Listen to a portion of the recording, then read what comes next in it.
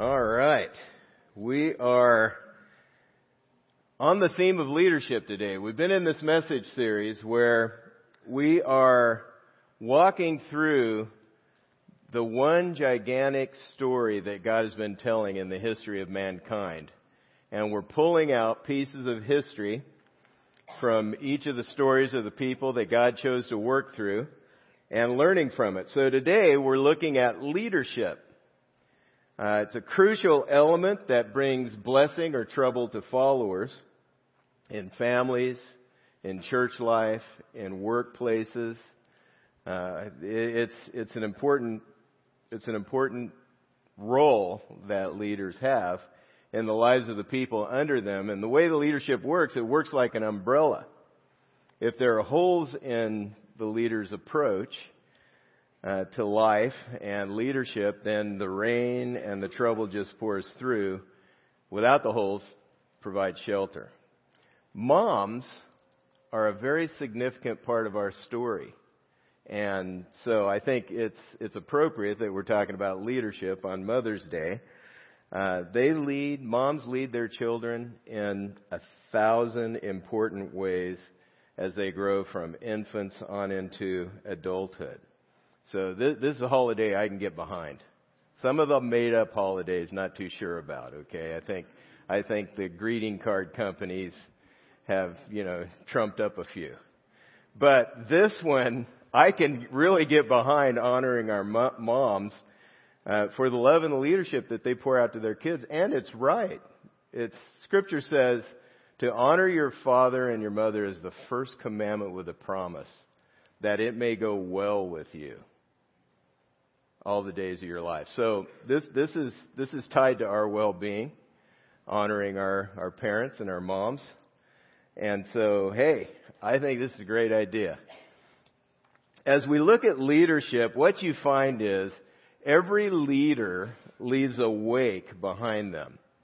It's either a wake that those who follow can enjoy and learn from, or it's a choppy kind of wake that's tumultuous and causes the followers to fall and struggle to keep moving. This is how we experience leadership. In families, at work, in church life, in ministry, it's like we're skiing behind the wake of the leader, that it's either enjoyable or difficult. The leader either brings blessing or trouble as we follow behind them. And leadership is the way that God rules the world. He delegates authority to leaders of nations, families, churches, workplaces, and so on. And to the extent that the leadership aligns with God's truth and ways, the people under them are blessed. That's the measuring rod. God's truth and ways. What you find in Scripture is that God guides through the leaders He puts in place. Now, leaders are interwoven throughout the history of the people of Israel. And the painful part, honestly, about this series is there are so many great stories we're fast-forwarding past. We started on Easter with the resurrection, crucifixion, resurrection. Then we went all the way back to the beginning of time, looked at creation, what we can learn from that. Then we started looking at Abraham's life and Moses. Then last week we're on Joshua, who led the people to conquer the promised land. This week we are having to skip, and it's painful. We're having to skip over a lot of great stories. But what happens in the life of Israel, the history of Israel, is leaders begin to have more and more of an impact on the people who are following them. And so what we're going to do is pull out one of those stories that shows how crucial leadership is and how God guides through the leaders, not around the leaders, but through the leaders that He puts in place. Leaders are interwoven throughout the history of the people of Israel, as they are the world, and they turn out to be integral to the success or failure of the nation or the realm over which they lead. You see three prominent roles of leaders in the Bible. First, there are priests. Their role was to represent the people to God and God to the people. People served in the priests served in the sacrificial system that God established to cover the sins of the people. So when a person sinned, they would offer a sacrifice to seek forgiveness and make things right with God. This whole system, we've been talking about the theme of sacrifice that you see from the very beginning of time, that God's been weaving into history to point us to the ultimate sacrifice that Jesus made on the cross, the once and for all sacrifice that He made. The second kind of leader we see are kings. These are political leaders whose spiritual leadership and obedience to God or not greatly impacted the nation of Israel. We're going to see today how kings became a part of the nation's history, and it was not God's preferred method of rule. This was not what God wanted. He wanted to lead Israel another way, but this is what they chose. He allowed them to have it. This is how God is. He gives us life. He gives us stewardships. In other words, He trusts us with different parts of our lives, and He lets us make decisions on whether or not we're going to do it His way or our way. Israel chose their own way, and we'll see what happens next. The third kind of leader that you see in the Old Testament are prophets. They speak God's truth. They tell about God's desires, warnings, judgments, and give specific direction to God's people. God raised up prophets often. When His people were off track, they'd be wandering, He'd raise up a prophet to speak the truth to them, to give a warning to them, to give perspective on their dire circumstances in the hopes that they would come back to Him. The prophets gave warnings and other commentary of God's perspective on the circumstances they were in. There's another kind of leader that wasn't as prominent. It was a very brief period of Israel's history where there were judges. And judges played a role as men and women who were handpicked by God to lead in the need of the moment. So you begin to see in the book of Judges, which is about the judges. Hey, it's a pretty good name. Matches. You see a cycle. It started, the Israelites, people of Israel, who really represent all of us, we're all like this, but they started with loving obedience to God. Things would go well. Life would be good. They would dip off into rebellion. They would dive into rebellion against God. God would bring oppression as consequence. The people would repent, and then they would go back to obedience to God. This cycle plays over and over and over again in the story of the Judges in the history of Israel. When the people got off track of following God, He'd raise up a judge to lead them. Where we're starting in the story today, a man named Samuel was a judge. He was a very good man, good leader. But Israel became dissatisfied with the arrangement of this whole judge thing. Because Samuel was a good man, but his sons were wicked. He was getting too old to judge, and his sons were wicked. And so here's what happens. Look at 1 Samuel 8. Then all the elders of Israel gathered together and came to Samuel at Ramah and said to him, Behold, you are old, and your sons do not walk in your ways. Now appoint for us a king to judge us like all the nations. But the thing displeased Samuel when they said, God, give us a king to judge us. And Samuel prayed to the Lord, and the Lord said to Samuel, Obey the voice of the people and all that they say to you, for they have not rejected you, but they have rejected me from being king over them, according to all their deeds that they have done from the day I brought them up out of Egypt, even to this day, forsaking me and serving other gods, so they are also doing to you. Now then, obey their voice, only you shall solemnly warn them and show them the ways of the king who shall reign over them. Interesting scenario, isn't it? People ask for a king. This isn't what God wants, but he lets them have what they want. In this request, we learn some very important lessons about following God. In verse 5, the statement is made, now appoint for us a king to judge us like all the other nations. They didn't turn to God and ask for guidance to deal with the leadership vacuum. They saw what was going on. Sons of Samuel were wicked. They weren't going to lead in the right way. They didn't check with God. But they came up with their own plan based on their own wisdom for fixing the situation. God let them go it on their own. This is how God is. He lets us choose. Second problem was related to motive. They wanted to be like all the other nations. God's people always need to swim against the current of the world system. The Bible uses the term world in different ways. First, world refers to the earth, the world and the people that He's created in it is one way that the world is spoken about, talked about in Scripture. But last week we looked at our enemies, the world, the flesh, and the devil. And the world is also, particularly in the New Testament, referred to as a system of beliefs and values that are opposite of the Lord's values and truth. And so what's happening here is the Israelites, they want to be like everybody else. That's a very dangerous place to be.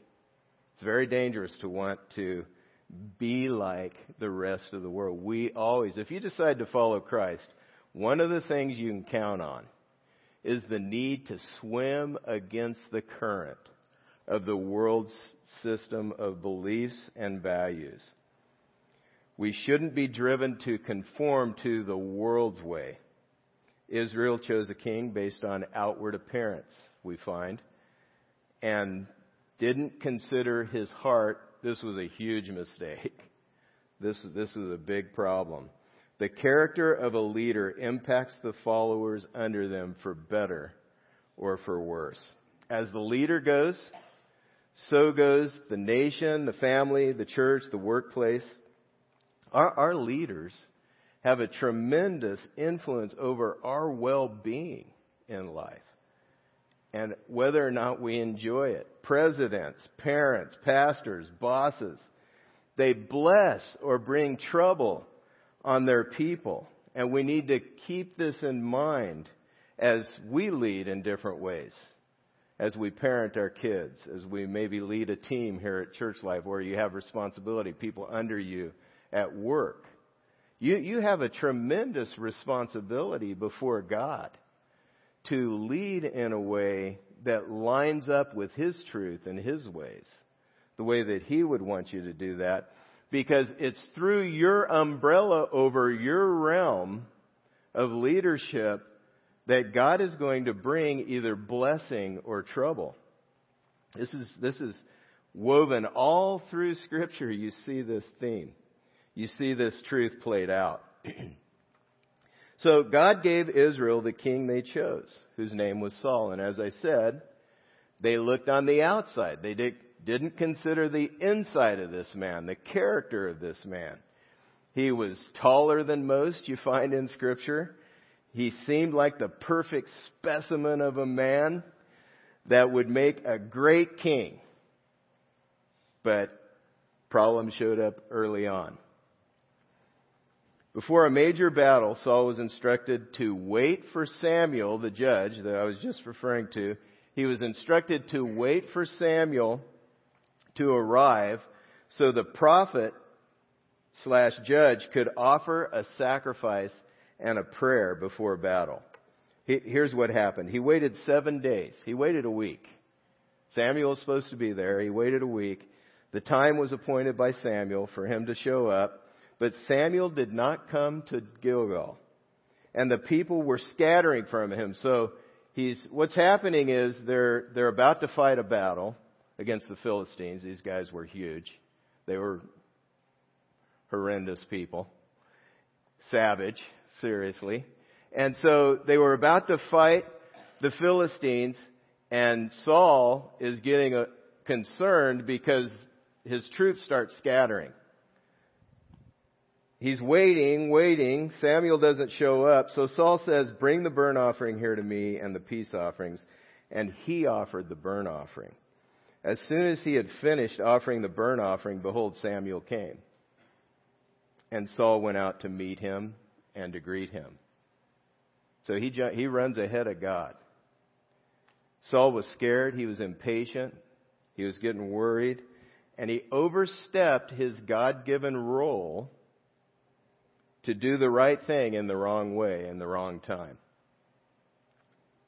When we think God is taking too long, it's very easy to try to go around Him, try to push it, to force it, to press ahead, to do what we think needs to be done, to fix the problem ourselves and not wait on Him. This is what Saul does. The prophet confronts the king. Samuel said, "What have you done?"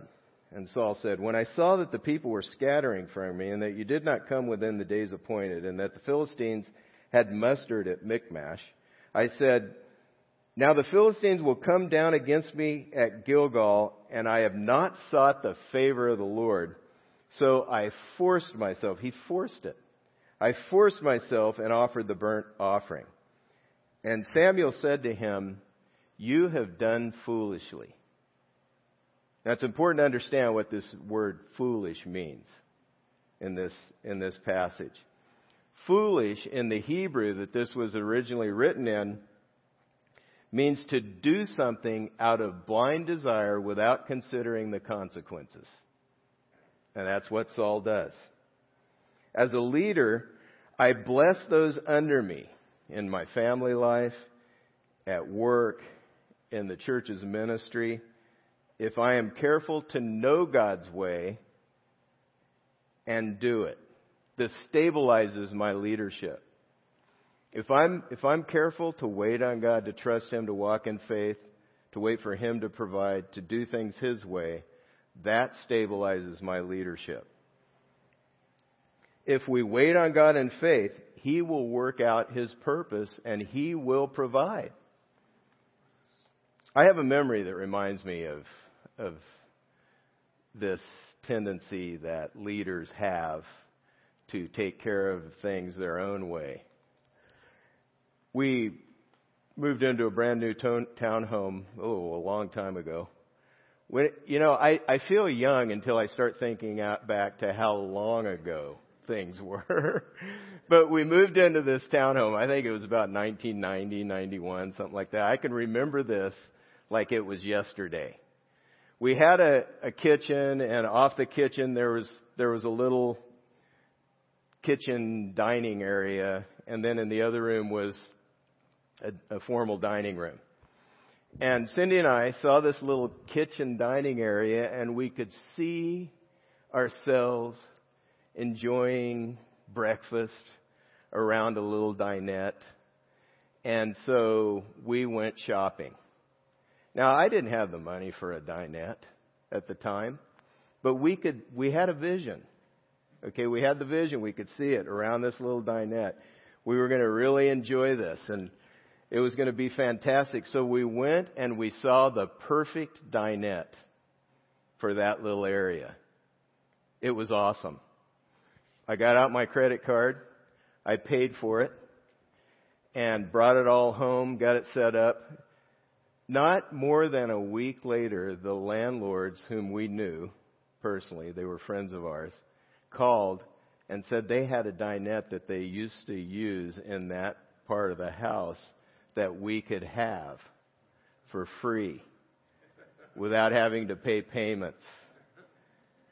And when we saw it, it was the exact same dinette. Okay, that hurts. But that is discipline that I needed from God. And this is what we do. We have a problem. We know what God would want us to do. We could wait on him, but we run ahead. When we run ahead, we get in trouble. We're on our own. And we end up paying for things we don't need to pay for. If you wait on God, he provides. But you run ahead of him and you're on your own. This is how it is in life. This is how it is with leaders. And sometimes leaders can drag their people through some really rough circumstances because they wouldn't wait. We need to know God's time. We need to know his ways. We need to know his truth so that we can follow him as we lead the people around us. There are consequences for Saul's foolishness. Look at the consequences. 1 Samuel 13. You have not kept the command of the Lord your God with which he commanded you, for then the Lord would have established your kingdom over Israel forever. But now your kingdom shall not continue. The Lord has sought out a man after his own heart, and the Lord has commanded him to be prince over his people, because you have not kept what the Lord has commanded you. There are consequences to Saul for his choice.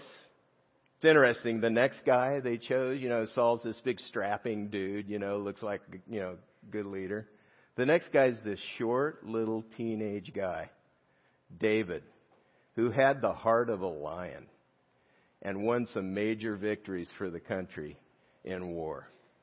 So God, when he chose David, the next guy says, you chose Saul by looking at the outside, the outward appearance, but I look through all that to the heart of a person, and that's what matters to me. As we follow God, what matters to him is that we give ourselves to him in our heart of hearts, that we're willing to wait, that we're willing to do it his way. Sometimes it doesn't make sense to us. Sometimes to wait is really hard, difficult. But if we'll wait on him, he comes through. The kings of Israel brought blessing or trouble throughout their history, throughout the history of the kingdom. Here's a quick overview of the kings of Israel. Saul, they say, had no heart. We went through walked through the Bible, and they gave little names to these kings, as we would. Some of us went through it a while back. Saul, no heart. The first king didn't have a heart for God at all. He was a good-looking guy, but that didn't help his leadership one bit. God chose the next king, David, who had a whole heart. David wasn't perfect. He messed up royally, but he admitted his sin and he got back on track each time, and Israel was blessed under his leadership. They rose to glory. Solomon was half-hearted toward God. He was David's son, but he had half a heart toward God. He had legendary wisdom, and he accomplished spectacular things during his reign, but his sinful, divided heart spoiled the end of his life. And you could see how choices he made to compromise on God's way and God's truth early in his life began to create more and more of a separation between himself and God. And he ended up being completely divided toward God, disobedient toward God. And what God did in response was he divided the kingdom. So there was a division after Solomon. The kingdom was divided into two, the south and the north. The south was Judah, the north was Israel. Of the 20 kings of Judah, 60% were evil. 12 of the 20 kings were wicked. Of the kings of Israel, of the 19 kings, 100% were evil. They never factored God into their choices at all. They just did what they wanted and led however they saw fit. This brought an end to the kingdom of Israel.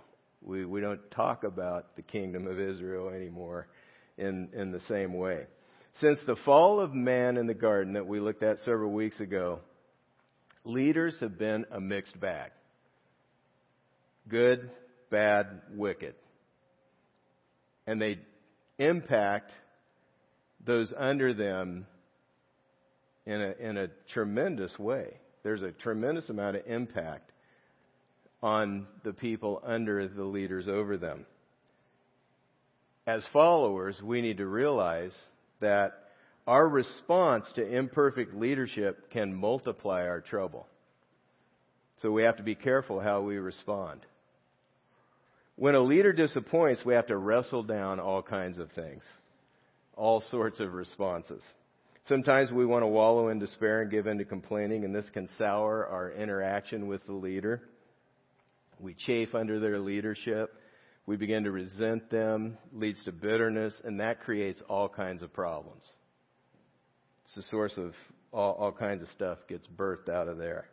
If we think the leader's doing a poor job, or maybe their plans don't match up with our preferred way, or they're too slow to do something we think they need to do right now, we might overstep our bounds. We step in to fix a problem without the authority to do it, and when we do that, we're on our own. We're out from under the umbrella of authority that God has put in place, and we're on our own. We have no grace out there, no help from God, no strength to do it from Him. We can do this on our job, in the home, in church life, on teams we serve on, help with, in groups. Sometimes we can just choose a stubbornness toward leaders that really bogs things down. Makes it very difficult on them. Rather than getting on board and following the direction and decisions that the leader set, we start digging our heels in just because we can. We become an anchor that blocks progress, and that's not good for anyone. Another common response is just to pick up and move. You have a poor leader. You start to rail against their leadership. You don't like the decisions they're making. You don't like their attitude and the way they approach different things. And you're just out of there. Sometimes people quit jobs as soon as they get frustrated with the leadership at some level. I mean, I think there are all kinds of irritations and frustrations that are normal between leaders and followers, but everybody has sort of a gauge. And when it gets to this level, I'm out of here. I can't take it anymore. I'm gone. I'm leaving. Before doing something rash, I would encourage you to know what you can expect God to do in this situation and face also your own part of the blame before you check out. How we respond to leadership impacts the quality of our lives to a great extent. So, like I said, God guides people through the leaders He puts in place. God is often shaping our character through the leader. We don't often take this perspective or have this perspective natively. It's what you find in Scripture. But what God's doing is He's shaping our character through the leader one way or the other, through their wisdom or folly. God uses our leaders to train and refine us and to grow our faith. Because sometimes we're thinking, God, hurry up. Would you do something? Would you fix this person? Would you change this? Would you do that? And we're waiting and waiting and waiting. And we have to trust God to come through for us in spite of maybe the poor choices the leader's making. Now, there are limits on following for sure. We don't follow a leader into sin and wrongdoing, but most of the time, that's not necessarily the problem. We just don't want to follow at all. There are legitimate situations that come up, and the best move could be to get out from under a specific leader. Before making that kind of move, however, we need to understand what the Bible says about commitments and vows and what He's doing in the situations. We should always consider first our part in the mess. If I move, will the trouble follow me because I'm going to be wherever I go? I need to consider that. If you can't follow the boss with a whole heart, in our society, we have the freedom to move. So if you can't follow the boss and you can't get behind what they're doing, it may be the best thing to get another job. What you can't do as a follower of Christ is stay on that job and rebel or rail against it or dig your heels in or cause all kinds of other problems for the leader. That's not honoring to the Lord. So we have to decide. If they're doing wrong, it's definitely right to move. God works in our lives through our leaders, and we need to follow well. The prophets of Israel, I mentioned the three different kinds of leaders, the priests and the prophets and the kings. The prophets of Israel brought God's perspective to bear on circumstances. They warned, they rebuked, they corrected the people. But always in their rebuke or correction, there would be a message of hope. They would tuck it in. God would have them. They would be speaking from God. They would be God's words. And He would always give a message of hope. And they often pointed to the end of history, when God is going to make it all good. He's going to make it all right. Everything's going to be made right by God for eternity. Now, I'm going to talk about this more in 2 weeks. We're going to dig into eternity and what God has to say about that, which is our hope. What you need to learn and what we need to grasp as followers of Christ, we don't follow Him so our life is easy here and now. We follow Him so He can fulfill His purpose through us, which brings a great deal of meaning to my life right now. If I get up, and my goal is to have it easy, for God to make my life a piece of cake, so that I can really enjoy what's going on and all the things that are happening around me, I'm going to be sorely disappointed. This is not God's intent for life here and now. God's intent for our lives right here and now is, if you've decided to follow Christ, what He wants you to do is learn what He thinks about life, what you should be doing, your purpose in life, set out to fulfill that purpose. And when life gets hard, you press through, because the hope is in the next life, not this life. And we're going to talk about that in a couple weeks. But here's a message of hope that follows a scathing rebuke by the prophet Jeremiah. It's a scathing rebuke of the priests and the kings of Israel. And the rebuke also shows how God holds leaders accountable in a more severe way than followers for obeying Him. Here's the promise that followed the warning to the leaders. Behold, the days are coming, declares the Lord, when I will raise up for David a righteous branch, and he shall reign as king and deal wisely, and he shall execute justice and righteousness in the land. In his days, Judah will be saved, and Israel will dwell securely. And this is the name by which he will be called. The Lord is our righteousness. So in spite of the evil kings and the self-absorbed priests, God was working and preparing His people for Jesus, who would establish a secure kingdom forever. This is what Jeremiah is saying here. In the same way, we can trust God to be working out His purpose in and through our lives, and even through imperfect and maybe evil leadership. The far majority of the leaders in the Bible had major flaws. This is an encouragement to me as a leader. They had flaws, but God used them. His purpose moved on. In spite of their flaws, in spite of their weaknesses, in spite of their struggles. Some came from righteous parents, some had godly advisors, but many were determined to have life their own way, and they wouldn't humble themselves. This didn't keep God from working out His plan in the lives of His followers. God will do what God will do. He has the ability to do that. So followers then can trust God to be working in and through the leadership over them to fulfill His purpose in history and in our own lives. So we follow. We follow in faith. We trust God. We don't expect everything to be perfect here and now. We look for that day when God's going to wrap up history and make it all good before Him. I'd like to take a moment as we wrap up the message to think about our next steps. Here are a couple suggestions. The first one is to make it a joy for, you can write in their name, at the end of the listening guide.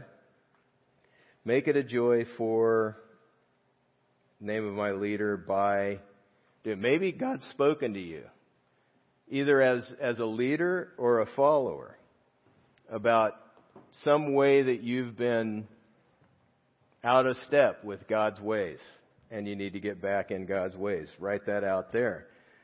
Another step would be to trust God with a whole heart and hope in Him alone. Not any leader at all, but Him. Take a moment, if you would, to complete the connection card that was in your program or to mark any of these next steps. We'd love to know about it and pray with you about those things. When the offering ushers come around, we're about to receive the offering. You can drop the card in the offering basket. That'd be great. Next week, the message is titled Redemption. So we're going to answer the question, what is God's plan for redeeming the world, and how does that make a difference for my life today? This is what we're digging into next week. Would you pray with me? Father, we thank you for the truth we see in your word that really does help us and guide us. Thank you, God, that you're patient and you're kind and you're gracious, and you allow us to make our own choice of whether to follow you or not. And I pray, God, that you would give us the wisdom to choose your ways, to line up with your truth, and bless those who are under our leadership and allow us to follow those who are over us in leadership. God, help us with this in the name of Jesus Christ. Amen.